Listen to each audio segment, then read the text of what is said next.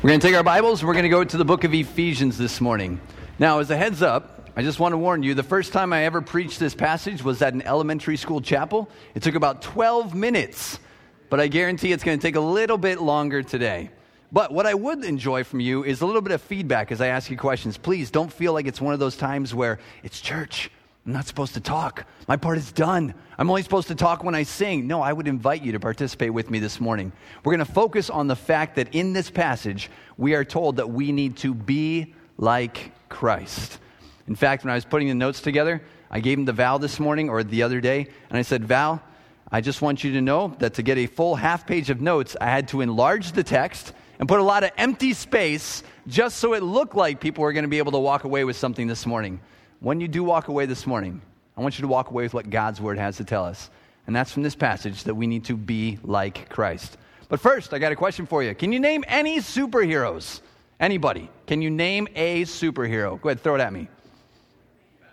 Okay, we got Batman. I heard that one clearly. What else? Wonder Woman. Somebody said Spider-Man. You got another one? Captain America. Anybody else? The SEAL team, right? Yeah. What else? We got Black Panther, we got Superman, we got all these names we could throw out. How many of you have a favorite superhero? Raise your hand. You're like, Tony, remember you're talking to adults, not kids. Okay, fine, I get it. How many of you when you were a kid had a favorite superhero? Okay, when I was a kid, I had favorite superheroes, okay? My favorite superheroes were Spider-Man. I also liked Batman. Right? Because as a kid, you want to have that very intimidating voice, right? So I liked that. I liked Superman. I liked Iron Man. And I liked the Hulk. And as a kid, yeah, you laugh. Like, you look at me now. Yeah, thanks, Larry. Yeah, thanks a lot. Right? No, I had something to aspire to. That's what it was. Okay? So I had these favorite superheroes. As a kid, I loved to read about their adventures. How many of you have ever read at least one comic book in your life? Right? Okay. Yeah. Then I liked to sometimes watch the cartoons. And now when I watch the cartoons that I saw as a kid, I might have my kids sit down and I'm like, hey, watch this. And I'm like, why did I watch that? What was I thinking? And this is definitely not as cool as what I thought it was. At times you could see a movie, but I'm telling you, like the first Captain America movie compared to the ones they've done lately, there's a huge difference between those two. But as a kid, there were some of the movies I was able to watch that I enjoyed. I loved playing with the toys, but most of all, I loved imitating those superheroes. How many of you, like you don't have to raise your hand high because you might be embarrassed, but how many of you are willing to admit that at some point in your life, you imitated a superhero? And then there's the rest of you that are like, I just don't want to admit it. But look, I loved imitating them. There were things I would do. First, let me ask you this. What does it mean to imitate? If someone said to you, give me a definition of imitate, what would you say? To copycat? Is that what you said, Mike? Okay. What else would you say? Dress or act like them. Yeah. What else would you say? Kind of like that kind of summarizes most of it, right? We copy them. We dress or act like them. To copy someone, something, or to follow an example, or to mimic someone. Me, when I would imitate these superheroes, here's the kind of things I would do, right? I would swing around like Spider-Man. Okay, I told Christina, I said, I'm going to try to do it this morning. I just hope I don't split my pants. And she said, please, just don't split your pants up in front of everybody, right? You would have that thing where you were like,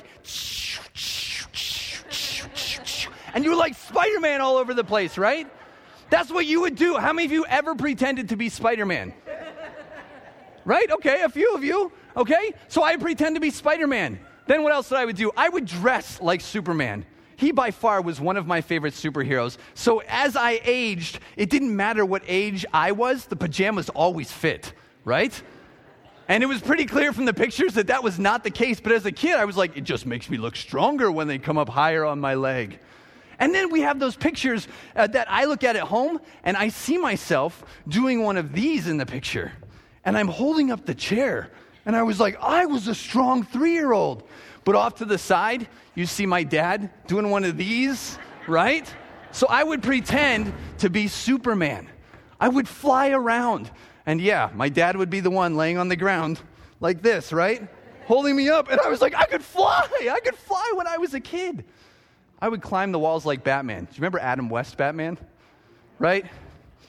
And I was amazed as a kid, thinking, how in the world is he climbing the wall? And then when I realized it was just they turned the camera sideways and he's doing one of these, I was like, that's not as cool as what I thought, but I can pretend like that. I can imitate him. As I got older, of course, I often drove like Batman. My Honda Civic, it didn't hold up as well when I went over the hill and landed. And 6 months later, my dad said, hey, what happened to the car? Yeah, I was kind of airborne for a while and bent the frame. I just forgot to tell you, right? My little Honda Civic was definitely no Batmobile. But here's the other one, right? I would imitate them. Obviously, I still look like the Hulk, right? At least to my kids, but that day is coming when no longer that will be the case. Have you ever tried to imitate Christ? Maybe somebody's asked you that before. Have you ever tried to imitate Christ? And right away in your mind, you might come up with an answer like this. Sometimes I can, and I can do okay sometimes. Maybe you would say this. I've tried, but it just doesn't go well. Like it starts well, but then it just doesn't go well. It's completely impossible for me to imitate Christ. That might be something you would say. Maybe you would even look around and say, I've tried, but I'm not as good at it as, and you throw a name in there of somebody else. Well, at the same time, they're over here saying, I've tried, but I'm not as good as, and they throw your name in there. And maybe you've even gotten to the point where you're like, I'm not even going to try anymore. It's not even worth my time. I fail so miserably that I'm not even going to try to be like Christ. God led Paul to write in this passage to tell us, no matter how good you think you are at it, no matter what you have done in the past, you must try to be like Christ. We read in Ephesians chapter 5, verses 1 and 2, therefore, be imitators of God as beloved children. You're his children. Be like him. And walk in love as Christ loved us and gave himself up for us, a fragrant offering and sacrifice to God. Here's the question I have for you. You see the word therefore? What did Paul just share to everybody? Do you remember what he just shared? Look back up in Ephesians chapter 4, start in verse 17. And here, as we read to the end of the chapter, is what Paul has just told his readers.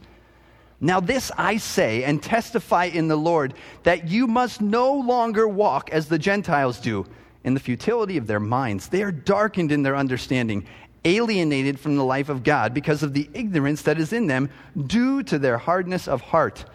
They've become callous and have given themselves up to sensuality, greedy to practice every kind of impurity. But that's not the way that you learned Christ, assuming that you have heard about him and were taught in him as the truth is in Jesus, to put off your old self, which belongs to your former manner of life and is corrupt through deceitful desires, and to be renewed in the spirit of your minds, and to put on the new self, created after the likeness of God in true righteousness and holiness. Therefore, having put away falsehood, let each one of you speak the truth with his neighbor, for we are members one of another. Be angry and do not sin. Do not let the sun go down on your anger, and give no opportunity to the devil. Let the thief no longer steal, but rather let him labor, doing honest work with his own hands, so that he may have something to share with anyone in need. Let no corrupting talk come out of your mouths, but only such as is good for building up, as fits the occasion, that it may give grace to those who hear. And do not grieve the Holy Spirit of God, by whom you were sealed for the day of redemption. Let all bitterness and wrath and anger and clamor and slander be put away from you, along with all malice. Be kind to one another, tenderhearted, forgiving one another, as God in Christ forgave you. Therefore, be imitators of God as beloved children, and walk in love as Christ loved us and gave himself up for us, a fragrant offering and sacrifice to God. And if you had to summarize, what is Paul telling them right now? Paul is saying that Christians, you must try to be like Christ.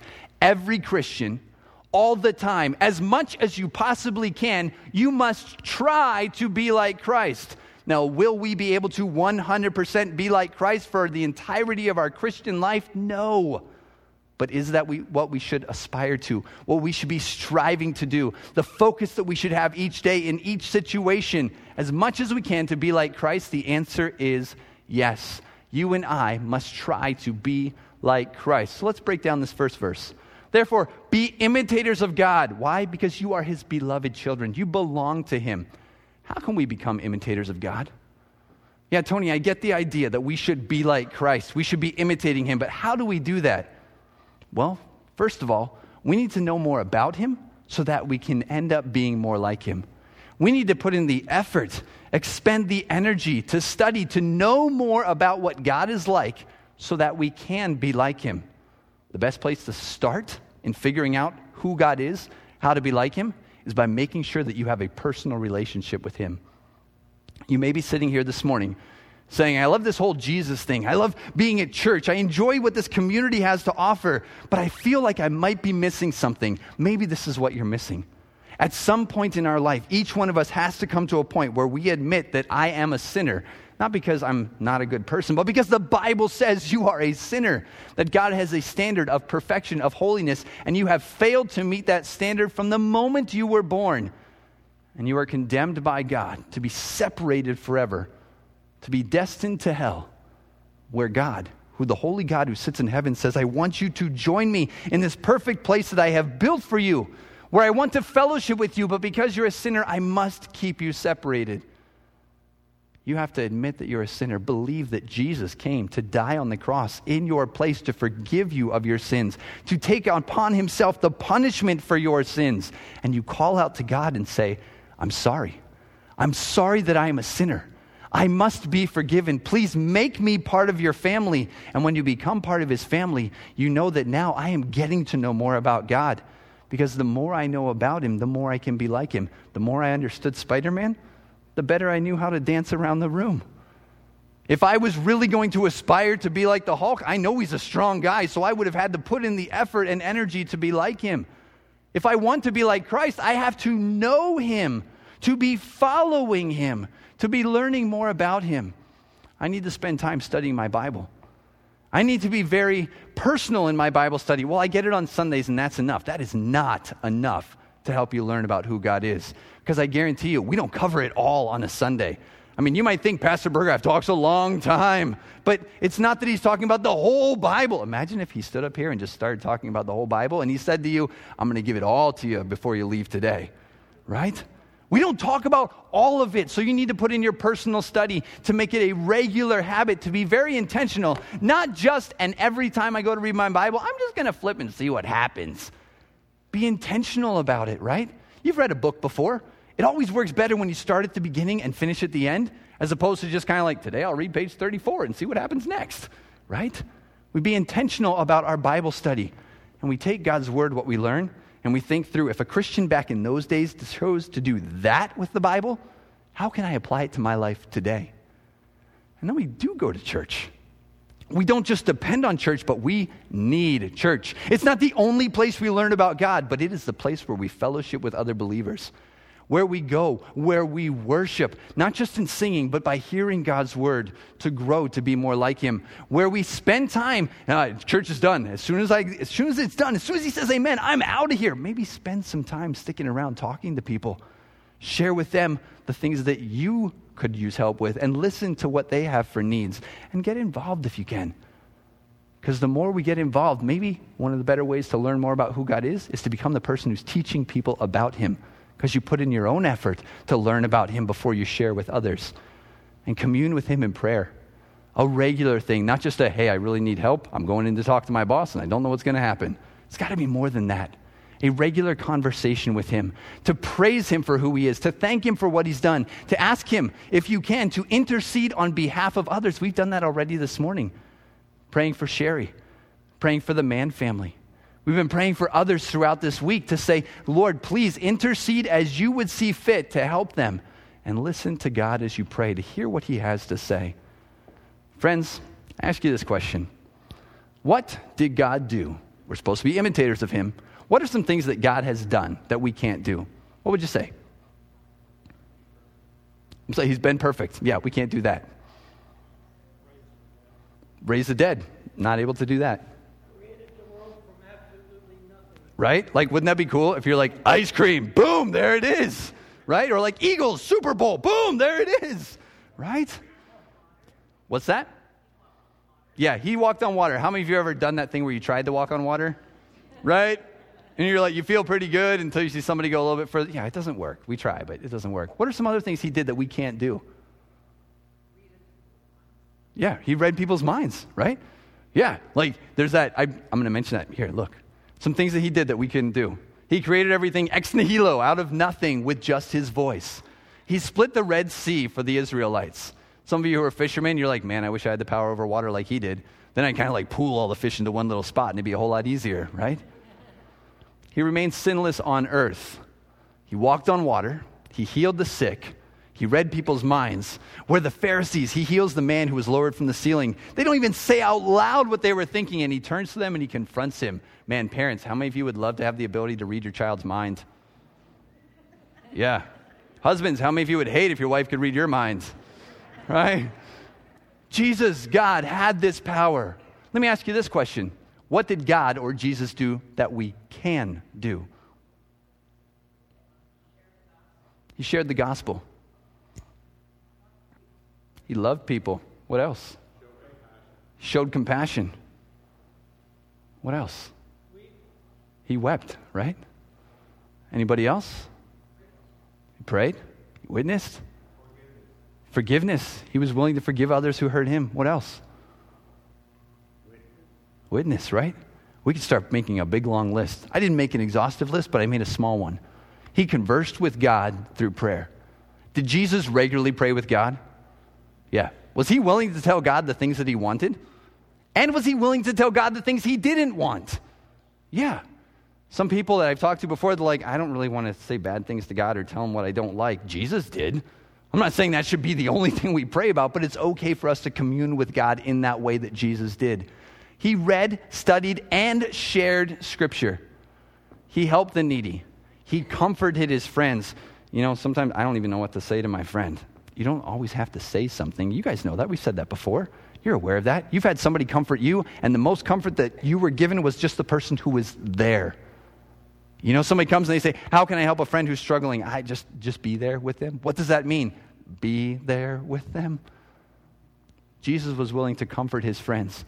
He loved those who were around him. And that's as we shift to verse 2. That's exactly what Paul was talking about. He said, and walk in love as Christ loved us and gave himself up for us, a fragrant offering and sacrifice to God. As you look at this verse, how would you answer this question? What does it mean to walk?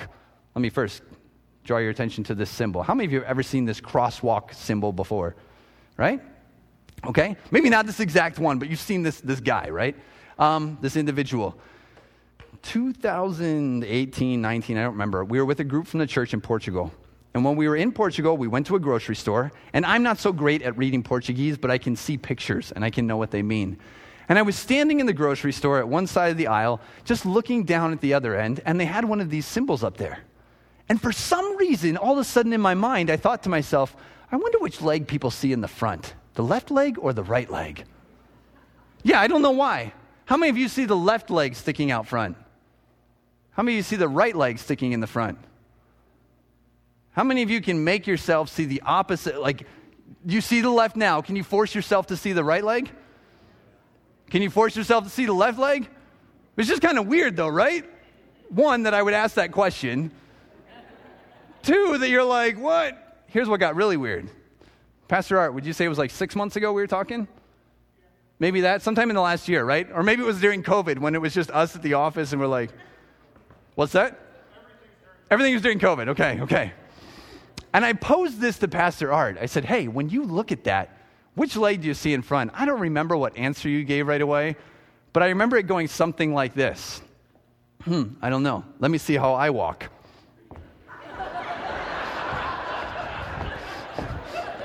And he walked down the hallway, and I looked at him and I went, dude, you don't walk like that.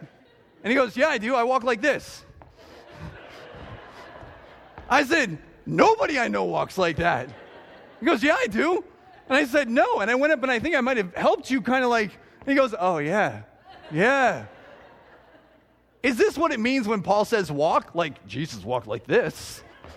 I mean, is that what he means? No.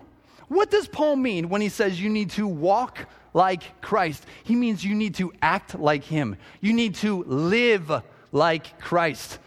Your daily activity, day in, day out, live like Jesus did. And apparently that means to live with love. What does it mean to love? If you were to describe to somebody what it means to love, what does it mean to love? The word care definitely shows up. Yeah, you mentioned the word compassion earlier. What else? To give preference. That's a good one. Put someone else's needs in front of yours. Mercy is a good word to throw in there. Unconditional. These are all great words. Sometimes I feel like love is that word that you're like, I know what it means, I just can't put it into words. And then you're like, I'll just default to, ah. In context here, what does Paul mean? To like someone enough that you are willing to do anything for them. And you could probably say anything for them first. Because in context, Paul says this: Christ loved us and gave himself up for us as a fragrant offering, as a sacrifice to God. I stumbled on this picture years ago, and it made me think just a little more tangibly the fact that Jesus, when he died on the cross, died for people. Not just for the sins of the world, it's true, but for the sins of every individual.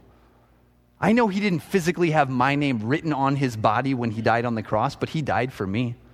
He died for you. Which takes us back to that, do you know you have a relationship with him? Because this is what he was willing to do. Instead of God sending a rescue to take his son away from the punishment, God sent all the wrath he could right upon his son to protect you so that you could have that personal, eternal relationship with Jesus Christ. And Paul says that sacrifice of Jesus, to be turned upon by his Father, to suffer the wrath of an eternal God, the eternal wrath in your place, that's the kind of love you need to show to other people. To sacrifice of yourself other than his death on the cross. How did Jesus show love to those who were near him? That sacrificial love. Think through his life. How did he show love to other people? He washed their feet. Yeah, I have kids. Feet can get stinky. He washed adults' feet. But that idea of being a servant to others. What else did he do? I'm sorry? His compassion. And you could give example after example after example where he said, this person needs me in some way, and I will give to them. Somebody else over here mentioned something. He healed them, right? He didn't have to. I mean, think about some of the people he healed. They were the kind of people that others didn't want to touch, let alone get even close to because of leprosy. And Jesus just walks up. We know he's Jesus. But from a human perspective, he walks up and he engages them and puts from himself time and effort into them. How else did he show love? Mercy. Definitely mercy when it wasn't deserved. Somebody? Yeah, love to one another. That's the one that we often forget about, right? Even in showing love to others, he shows them an example of how to submit to the authority, to his Father, to God. Anything else? Ways that he showed love? Teaching the truth, right? Even at times where it was inconvenient, where people might not like what I have to say, I will still share the truth that God has me here to share. Yes, sir. I love that you chose that word. He was unconventional. Sometimes we get caught up in this is what it means to show love, and these are the only ways I can do it. And Jesus was like, I'm going to do it every way I possibly can, to every individual that I possibly can. I try to narrow it down. Again, not an exhaustive list, but to think through situations or circumstances that Jesus found himself in to say, how did he show love? He talked to people. He talked to people no matter what their job was that they held. Even if it meant that they were sitting on the side of the road and this was their job, was to beg for a living. Jesus was willing to talk to those individuals. He was willing to talk to them no matter what their gender was, no matter how old they were, no matter how healthy or unhealthy they were. He took time to talk with them. And then you kind of flip it and think about it this way. He took time to talk to them no matter what his schedule was like. Have any of you ever been busy? Whatever it was that was making you busy, and you knew that this was the moment, this person really needs to talk to me. It's either I devote my time to this person or I get my thing done. Anybody ever been caught in that situation? There were times where Jesus did his thing, but there were times where Jesus set his thing aside to focus on people. I mean, if we were to say Jesus was a busy guy, I don't know, how do you summarize and say Jesus was a busy guy? He was a carpenter. I'm sure he had some work he had to do at some point, but he took time to talk with his disciples. His whole busy was being around people, but he had to be selective about who he helped, and there were times where he just focused on this individual. They deserve my time. No matter the location, no matter whether he was comfortable with the situation or not. I mean, we often talk about Jesus and Nicodemus, right? Jesus knows the future. He knows he's not going to be attacked and killed when he's with Nicodemus. But from a human perspective, we always talk about how it was probably uncomfortable for Nicodemus to come to Jesus. Is there a chance that it could have been a little uncomfortable for Jesus to be clandestine talking to his enemy, so to speak? Right? Jesus was willing to talk to these individuals. He helped people out who were around him. He prayed for them, for his close friends, sometimes intervening, saying, God, please help them. At times saying, God, please change them. Eventually even saying, God, please prepare them for when I'm not even here. He also took time to comfort others. We talked about that. Those who were sick, those who were needy. And I don't care how you wanted to define the word needy. You know a needy person, however you wanted to define it. Would Jesus be willing to help that person? I mean, think about Peter. There's a needy guy. I got to talk about this again with Peter. But he was willing to do that again and again and again to help the people around him, to be patient with them. He cried with them who were suffering loss. Again, what do I do? Show up, be with them. Jesus wept. There's nothing wrong with weeping. He was passionate about the people that he knew, about being with those who were suffering. He wanted to just physically be with them, to encourage them with his words if possible, to be that physical presence near them. He was willing to help those who were around him. How did he interact with his parents? We don't have a lot to work on. There's a few things we could say. When it comes to his interaction with his parents as he was younger, he obviously respected their commands. The guy was perfect. He didn't talk back to his parents. I'm not saying that we will be perfect. I mean, I tried really hard, but it didn't work after day one. But we can try to make sure that we are respectful to their commands. He spoke graciously. Think about the temple. Even in a situation where he not corrected his mom, but pointed out to her, here's what really should be happening, he did it in a very respectful way. And as they were older, you find a time for me where Jesus spoke disparagingly of his adult parents, where he complained that his mom was still around, where he was like, I got to go over and help her mow the lawn. I got to go over and fix the table, or whatever he would say. Like, he's on the cross, and he's trying to take care of his mother as he's suffering. There's a respect, there's a love there. That's her needs before my needs. I need water, but I'm going to tell somebody to take care of my mom before I get the water that I need. What about when he was interacting with his friends? We have friends. How do we show them love? What did Jesus do? He prayed for them. We said that. In so many different ways. He encouraged them and even confronted them when they were going contrary to what God had planned. Remember Peter? Get behind me, Satan. Look, I'm not telling you this week to find your closest friend and be like, hey, Satan, come here. I got to confront you about something. But when needing to do so, Jesus spoke up and said, this needs to be corrected. Even pointing it out through questions, but sometimes just through direct statements to say, friend, I love you enough to tell you this is wrong. He knew their strengths. He knew their struggles, which means he took time with his friends to invest himself into their lives. To not just be the friend that was like, yeah, that's my friend/acquaintance. No, this is my friend. I know what they need. I know how they struggle. I know how I can help them. How did he show love when he interacted with Scripture? That seems kind of weird. Like, how do you love your Bible? No, I mean, how did he take Scripture and use that to love others? He read and memorized God's Word. He studied and applied God's Word, and then he discussed it and taught it to other people to say, this is so important. I love you enough to tell you, here's what God wants us to do. You have friendships, right? Are there some of your friends that if I was going to ask them, how much have they told you about their faith, about the Bible, about what they believe, they'd be like, I didn't even know they do that. I didn't even know that they believe the Bible. Jesus took his relationships and shared God's Word within that context because he loved his friends.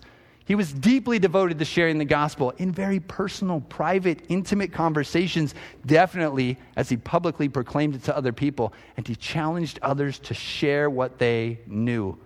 When he says to his disciples, go all over the world, make disciples. Take what you've learned and tell other people. Pastor Art made a comment in Sunday school. He said, look, the stuff we're talking through with this Foundations Bible study to encourage you to be discipling others, you don't have to be a theological expert. Just introduce them to the basics that you've learned, some more of what you've learned, and encourage them to start studying the Bible for themselves, and then take what they've learned and share it with other people, to be reproducing.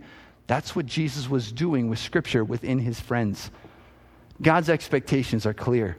Therefore, everything I told you, put off the old man, put on the new man, and be imitators of God as beloved children. Walk in love as Christ loved us, gave himself up for us, a fragrant offering and sacrifice to God. Knowing this, what should you and I do next? Let's start with husbands. Husbands, how do we imitate God and love as Christ? You can start by doing this. Be your wife's spiritual leader. Tony, what does that mean? It'll mean something different for you than it does for me. Does that mean that I ask my wife what she read in her Bible? Maybe.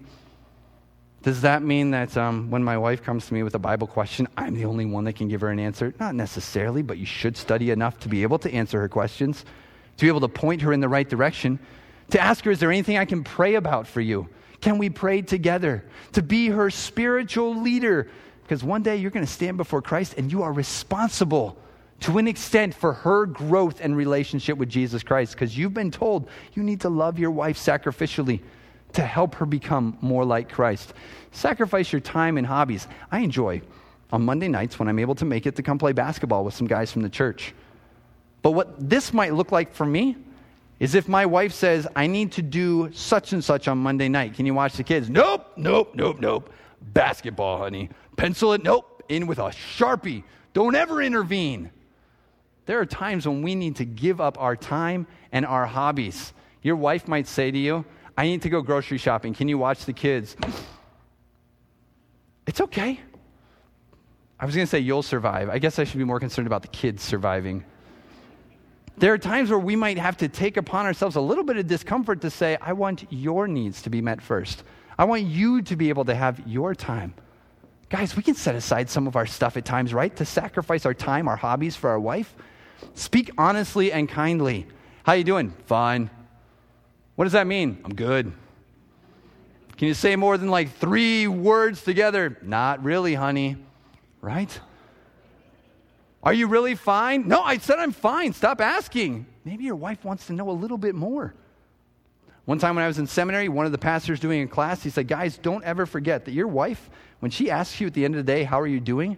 How did things go? It might be because she wants you to describe for her how your day went so she can feel like she was part of your day with you. Because she loves you. I don't want her to ask me. She loves you, guys. Take time to tell her how things were going. And when you talk, don't just ask the question and then zone out, right? Hey, honey, how was your day? Listen. Tony, I'm not a good listener. Then get better at it, guys, right? We can be listening to our wives, invested in them to show love, sacrificial to put them first. Have some realistic expectations. My wife can do lots of things. And for some reason, I think that she should do lots more things. And I don't think I'm the only one that's had unrealistic expectations of my spouse. To say, yeah, you did great over there, but what about this? Over there was a lot to accomplish. And if you're not sure how, ask a question and listen as she describes how much it took to accomplish. Have some realistic expectations. And I wrote this one very specifically. Help her out inside the house. Tony, I do all the yard work. I'm talking about inside. There's a whole other part of your property. It's inside the house. Like dishes, laundry. When we first got married, maybe even before we were married, we had this conversation. I remember it went very clearly. Look, we need to hash this out, Christina. Who's doing dishes and who's doing laundry? Because neither one of us wanted to do dishes. We were all about laundry, but not dishes. If you see the dirty dishes, guys, it's okay. You're allowed to have soft hands every now and then because of the water. You can even load the dishwasher. Not only fix the dishwasher, you could load the dishwasher. The one that gets me sometimes is how we complain because my wife forgot to replace the toilet paper roll after she used it all. The amount of time you spent complaining about how it could have been done, you could have done it already. What's the big deal? Just make sure it rolls the right way, right? Like over the top. That's what I mean. That's a fighting conversation where you speak kindly and listen, okay? We take time to help out. Wives, how do we show love? How do you show love to your husbands? I'm not as good at this one, so I'm going to take some guesses, okay? Be your husband's helper. That could include encouraging him. Because the last person, after a hard day, after a long day, after a day of discouraging news or whatever it may be, the last person he wants tearing him down is the one that he loves the most. The one that he comes home to a safe place, to a stable home. And if it's there and all you do is point out the things he's done wrong, what kind of encouragement is that? Being a helper could simply be the one who volunteers to hold the flashlight while he fixes something. Or being the one to do the laundry. Or being the one, honey, can I iron your shirt? You don't do it the right way. Give her a chance, right? She wants to help. Speak respectfully to him and especially about him. Now again, these lists aren't exhaustive or exclusive to one another. They're just things that I'm trying to encourage you with this morning to love like Jesus. Speak respectfully about him to others. My husband. Man, what does that say? Especially if your kids are listening. And then you're like, why don't they talk good about their father? Their father, right? Express gratitude for the mundane. He's supposed to mow the grass. Tell him thank you. He's supposed to fill my car up with gas. Tell him thank you. He's supposed to change the toilet paper roll. Tell him thank you. You're like, it's stuff. We already talked about it. Talk about it again. Express gratitude for even the mundane things. Let him know you appreciate what he's done. Pursue his interests and passions. Tony, I hate sports. Just hate it for like 45 minutes. Sit next to him for 45 minutes, and I don't know, like pretend that you're looking at the TV. Ask questions. And then husbands, if they ask questions and they want to know the answer, just respond in a kind way. You should know this by now, honey. We've talked about it 14 times. Talk about it a 15th time. She's expressing an interest in the thing that you enjoy. Have realistic expectations. We are amazing men. No. Husbands can do a lot, but they can't do it all. Why can't you fix this? Because I don't know how. But you can call somebody. Oh, yeah. He doesn't have to be the one that always fixes it, but he can line up somebody who can. Why can't you make more money at work? Because they won't give me more. Why haven't you asked? I have. Realistic expectations when it comes to our spouse. Here's what I want to encourage you to do this week. Together. That's the key word. Read through Ephesians 5:22 through 33. What does it mean to love your wife? To help your husband like Christ would? It's going to tell you right there. So you should check it out this week, the two of you. Read it together. See if there's a way you can improve. Okay. And we take God. Love is Christ. Parents, protect and provide for the kids. I do. They've got a bed. Sometimes the air conditioning is turned on. And when it gets really cold, I turn up the heat. Protect, provide for them. Well, what does that mean? It's going to mean something different for you than it does for me. Sometimes you might have to intervene in their friendships. You might have to show up at school to help them work out an issue. I'm not saying like you show up and you're like, hey, fourth grader, I want to talk to you. Come here. Quit picking on my kid. Not like that. You might have to get involved. Oh, but I have to work. Take the day off. You're given a bunch of days off. Well, maybe you're not. But, if you're a pastor, it's just Sundays. Then you have like 6 days off. And so, yeah. One person said to me one time, they said, in all seriousness, you just work Sundays, right? I was like, we'll go with that. Yeah. You might have to show up. Provide for them. Well, I give them all that they need. Sometimes you could provide for their wants. So they see out of love that you're willing to, Dad, that you're willing to actually open the wallet and spend money on your children. Now, we need to save money. Saving money is good. Steward it well, but sometimes steward it towards your children. That could go a long way. But don't be the parent who shows up and is always fixing your kids' problems. How does that prepare them for later? You show up at school and you do talk to the teacher. I need you to do this for my child. How is that going to help your kid feel? How is that going to go over? You need to prepare your child. That might mean you need to sit down and take time to walk them through what a what's that thing called with a check ledger? Is that the right word? Obviously, I don't do it so well, right? You need to balance your checkbook. So my wife does that. That's her skill. But we just use credit cards, and one day we'll pay it off, I think. That might mean that you, as all joking aside, you sit down and you prepare your child to understand, here's how finances work, here's how you tithe, here's how you steward, here's what a budget looks like, here's why we can't spend extra this week. And you might even, we did this with our son several months ago. We said, Preston, we need you to stop just spending every time you get your money. Like, that's going to work when you make that statement. So we said, if you set aside this amount of money for 30 days, we did 90 days, we did 3 months, then we will double that amount and give it to you. I mean, it worked. He set aside that money. He didn't spend it until day 91. And then it was spent. And then since then, it's still spend.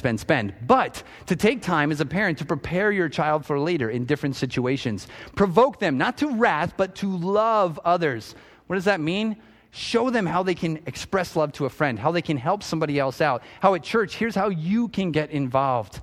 Be patient and consistent. I feel like these are the two things that as a parent, it's the most difficult to do, is to be patient and be consistent. And early on, when our son was young, I said, Preston, I want you to learn what patience is.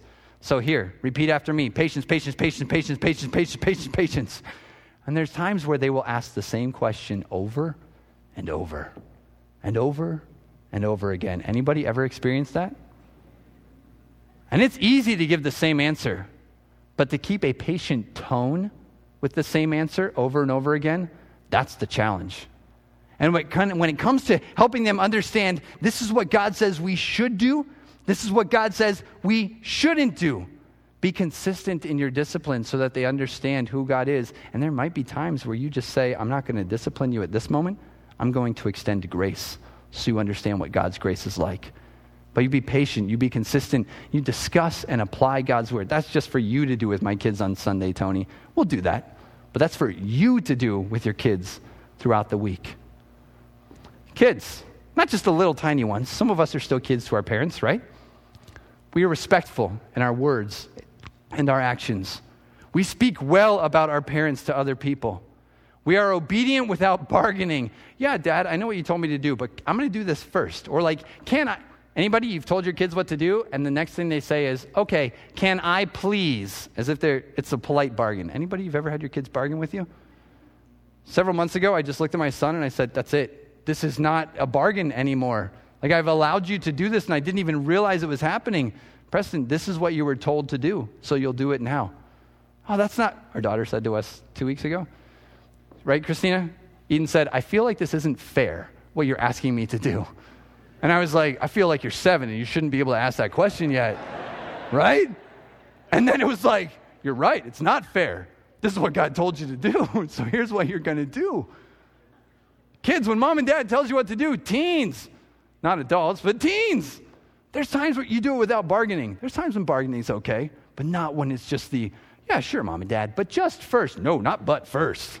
This is what you're going to do. As our parents grow older, we care for them as they age. And some of you, I want to thank you, without saying your names right now to embarrass you, you have been such a great example for me. I'm not saying my parents are at that age yet. Please don't tell my dad I said that when he gets back. I'm saying some of you are such a great example that we've been able to point others to you to say this is what it means to love your parents as they age, to care for your parents. Be patient with your siblings. Even as we get older, patient with your siblings. Mom and dad have now passed away, and it's our responsibility to divide everything down. Patient with your siblings. It's just taking 6 months, 8 months, a year. We're still dealing with this. Patient with your siblings. Maybe together, mom and dad. Kids, you want to read Ephesians chapter 6, 1 through 4. Study, discuss God's word. What does it mean to be a parent who loves, a child who loves, who is like Christ? Maybe that's something that you should do this week. When it comes to work, how do we imitate God? How do we love as Christ? Be careful of your testimony as you converse, as you interact with people. Actions say so much more than our words. How am I being like Christ in my work environment? Work hard even from home. Tony, they'll never know. It doesn't matter. God does. He's our ultimate boss. He's the one we work for. I just want to kind of take it. I get it. There's days where you're kind of like, I just need to take it easy today. But if every day is I just need to take it easy today, it says a lot more about your work ethic, about your understanding of what God is calling you to do. There may be times at work where you're like, I don't want to be here, God, but God has you there, so be content where he has you. At times you might need to confront what is happening or even to conform. I'm not like saying, I'm just going to do whatever I'm told, even if it... There are times when we do need to conform because this isn't asking me to go against God's word. As we work, how do we imitate God? How do we show love? We lead if we're in charge and treat our employees correctly. What does that mean? God's word talks about it. He says, remember your biggest boss. Tony, I can't figure out, what should I do at work? Read through Ephesians chapter 6, 5 through 9. And start writing down what God calls you to do and think through what this means you should be doing in your specific work situation to be more like God, more like Christ. School. Those of you who are in school, imitate God, love as Christ, respectfully listen, follow as your teachers are trying to instruct you. It doesn't hurt to say thank you to them. Yeah, it's their job. Yeah, but they're putting in a lot of work and effort. And the staff that helps takes care of the things. Like what kind of things? Like they push the chairs back in that were all over the place. They clean the floors. They make sure that you have your lunch. They're preparing the things that you need when you go home. Make sure you give them a thank you. There might be times, guys, when you have to confront your friends for the choices that they've made. Why should I do that? Because God did, and he says you're supposed to be like him. Evaluate your friendships.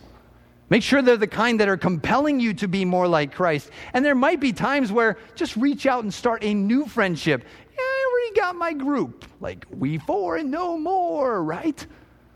What about that new kid? How do they become part of a four? Maybe they need to be invited. I'm not saying you have to become best friends with the new kid. I'm just saying you can be friendly with those around you and create and foster friendships and seek in that environment as best you can to share the gospel. You have an opportunity to interact with somebody 5 days a week, potentially for several hours. Why not take advantage of that situation to get to know them, to create a friendship, to share the gospel with them? Another situation at home. What does it mean to imitate God, love as Christ? And I don't mean just the interpersonal relationships. I mean like with the home God has given you. Learn to live with one another, okay? We recently had our windows replaced, and before we had them replaced, I was walking outside on the sidewalk, and I realized how much people could hear about what was going on inside our home. I'm not embarrassed about what they heard, but I know I can hear my neighbors too. Learn to live with one another. Share your time and your stuff. It's not your stuff anyway. It's just the stuff that God said, I need you to steward it right now. So use it to give to others if they have a need. Pray together for your community. I'm supposed to share the gospel with those people. No, with these people too. Yeah, but they're my neighbors. I got to see them every day. I don't want them to think I'm weird. What do you want them to think you are? The guy who says he's a Christian but doesn't love Jesus enough to tell him about who he is? Get to know your neighbors. Yeah, but they're not Christians. Not yet. At some point, you were a not Christian, right? Aren't you glad somebody got to know you and shared the gospel with you? Seek to share your faith. At church, how do we imitate God and love as Christ? We look out for the needs of others. We all have needs. We want people to see our needs, but will we look out and find the needs of others? Yeah, but that takes time. I don't want to ask probing questions. Why not? I mean, in a good way. Not like a, hey, tell me what's wrong with you today. But a way that we're looking out for the needs of others. Participate in church. Don't just take. I mean, I feel like we have good stuff to give you at church. Well, we could definitely use you to help give good stuff to other people. Participate, serve, visit others, greet people when they walk in the door, sing together, teach other people what you've learned. I don't know it all. I don't know it all either, right? But we know what we know when we can teach and share that with others. Pray for and with others in the church. Seek to disciple, to mentor, to train, show up to Sunday school, to see that information, watch it online, our foundation stuff, to understand how can I take this disciple book and help teach others who God is and how they can be like him. On my social media, I'm no expert when it comes to this either, but I know you can use it to share your faith. I know that you can be wise in the way that you comment. Because what you say, man, it's an offending comment. Only a couple hundred people will read it, but maybe the wrong part of 100 people. Somebody's going to read it and be like, wait, I thought you said you were a Christian.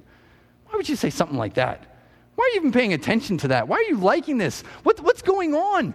You say this thing over here, but this doesn't really line up with what you say you are over there. Don't follow what angers you. People complain about what they see on social media. Then stop looking on social media. Oh, I'm going to complain. Then do something about it. You know, God saw what was wrong around him. Jesus Christ did. But it's not like he ran to find it and to tell everybody else about it. Here's one. As you think about that, avoid prying. Well, they put it on social media. Maybe that was a mistake. They didn't need to put it on there. But then you're like, but everybody else needs to know about it. Avoid prying and then gossiping about others. But look, this is a great tool. Be attentive to others. If you see they're struggling, if you see that they've just experienced something, they might be sharing some great news, then rejoice with them. They might be saying they're really sad, then weep with them. That's what we're told to do. This isn't a platform in which we can do it. Christians, we must try to be like Christ. Because Tony said it? No. Because God did. Be imitators of God as beloved children and walk in love as Christ loved us, gave himself up for us, a fragrant offering and a sacrifice to God. So as you go throughout this week, there's two things that I want you to think about. This week, make sure that number one, you belong to Christ. Are you a follower of God? Do you have a personal relationship with him? Have you at some point in your life asked him to forgive you for being a sinner and become part of his family? If not, I'd encourage you to do that. And if you have any questions, whether you're here, whether you're watching online, I'd love to be able to entertain those questions, to discuss with you, to show you what the Bible says about how you can know for sure you're on your way to heaven. So I'm going to hang out up here afterwards if you have any questions. If you want to talk today, great. If you want to reach out during the week, I'll be here. I do work more than just Sundays. So I'll be here during the week if you want to get together. But after you belong to Christ, make sure that you will be like Christ this week. So there's this thing that we have in our office. This is the office here at church. Most of you have seen it before. And just inside, around the door, see that yellow piece of paper on the wall? That's where we move our magnets around to say if we're in for the day or not. In, out, and will return, out for the day. And over the course of the last several years, I got bored with just a round sticker or magnet. And so I found a Viking sticker, threw it up there for Pastor. Pastor Art and I, we kind of changed ours every now and then. I would change it for you. At one point, I had a bunch of superheroes up. Again, superheroes. I had them up there for everybody. And then I finally settled on this one. I don't know if you can see. There's like, you probably can't see so well. There's like star sunglasses on there. That's not the point that I was focusing on. My kids came in to work with me this week. They've been hanging out with me. And Eden said, Dad, why do you have that funny-looking man up there as your magnet? And I said, that's to remind me to be like Jesus. That's the Lego guy that to me, I have that most looks like Jesus. And in a little simple way, every time I come in the morning, shift the magnet. When I leave at the end of the day, shift the magnet. Just as a reminder to me that I need to be like Jesus. And I encourage you this week to be like Jesus. Therefore, be imitators of God as his beloved children and walk in love as Christ loved us. He gave himself up for us, a fragrant offering and sacrifice to God. Go be like Jesus. Let's pray. God, we cannot be like you on our own. We need your help. And so we beg and we ask that you would help us to be open to your leading this week. First of all, if there's anyone here or listening who doesn't know for sure that they are part of your family, I pray that they would reach out, that we would have the opportunity to show them from your word what you say about their relationship with you so they can know for sure that they're on their way to heaven. Those of us who have that relationship with you, please help us to be like you as a husband, as a wife, as a child, as a classmate, as an employee or an employer, as a neighbor, as a church member, as an attendee, as a human. Help us to be like you this week. In your name we pray. Amen.